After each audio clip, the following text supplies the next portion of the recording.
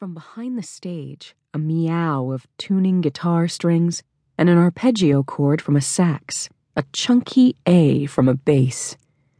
Anticipation now. Those exciting moments before the music begins to seize and seduce.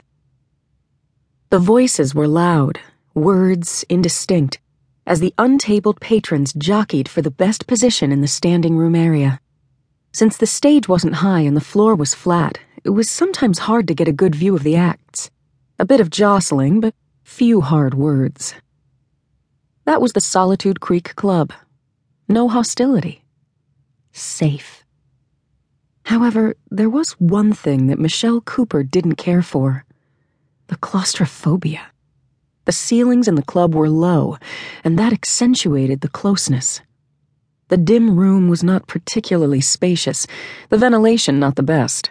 A mix of body scent and aftershave perfume clung, stronger even than grill and fry tank aromas, adding to the sense of confinement. The sense that you were packed in tight as canned fish. No, that never sat well with Michelle Cooper. And she and her daughter were at a table dead center, inches from other patrons.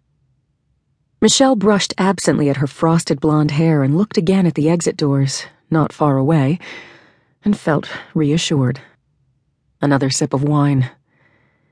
She noted Trish checking out a boy at a nearby table. Floppy hair, narrow face, hips skinny. Good looks to kill for. He was drinking a beer, and so Mother vetoed Trish's inclination instantly, if silently. Not the alcohol, the age. The drink meant he was over 21, and therefore completely out of bounds for her 17-year-old. Then she thought, wryly, at least I can try. A glance at her diamond Rolex. 5 minutes. Michelle asked, "Was it Escape? The one that was nominated for the Grammy?" "Yeah." "Focus on me, child." The girl grimaced. "Mom." She looked away from the boy with the beer. Michelle hoped Lizard Annie would do the song tonight. Escape was not only catchy, but it brought back good memories. She'd been listening to it after a recent first date with a lawyer from Salinas.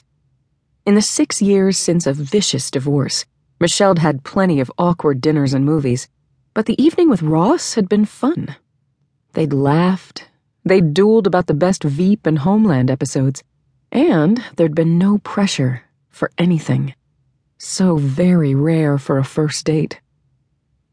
Mother and daughter ate a bit more artichoke dip, and Michelle had a little more wine. Driving, she allowed herself 2 glasses before getting behind the wheel. No more. The girl adjusted her pink floral headband and sipped a Diet Coke. She was in black jeans, not too tight, yay, and a white sweater. Michelle was in blue jeans, tighter than her daughter's, though that was a function of exercise failure, not a fashion statement, and a red silk blouse. "Mom, San Francisco this weekend? Please. I need that jacket." "We'll go to Carmel." Michelle spent plenty of her real estate commissions shopping in the classy stores of the picturesque and excessively cute village. "Geez, Mom, I'm not 30. Meaning ancient. Trish was simply stating the more or less accurate fact that shopping for cool teen clothes wasn't easy on the peninsula, which had been called, with only some exaggeration, a place for the newlywed and the nearly dead. "Okay, we'll work it out." Trish hugged her, and Michelle's world glowed. She and her daughter had had their hard times. A seemingly good marriage had crashed, thanks to cheating. Everything torn apart. Frederick, never Fred, moving out when the girl was 11. What a tough time for that. But Michelle'd worked hard to create a good life for her daughter, to give her what had been yanked away by betrayal and the subsequent divorce. And now it was working. Now the girl seemed happy. She looked at her daughter with moon eyes, and the girl noticed. "Mom." A sigh. "What?" "Nothing." Lights down. PA announcements about shutting off phones, location of fire exits, upcoming shows were made by the gravel-voiced owner of the club himself. The venerable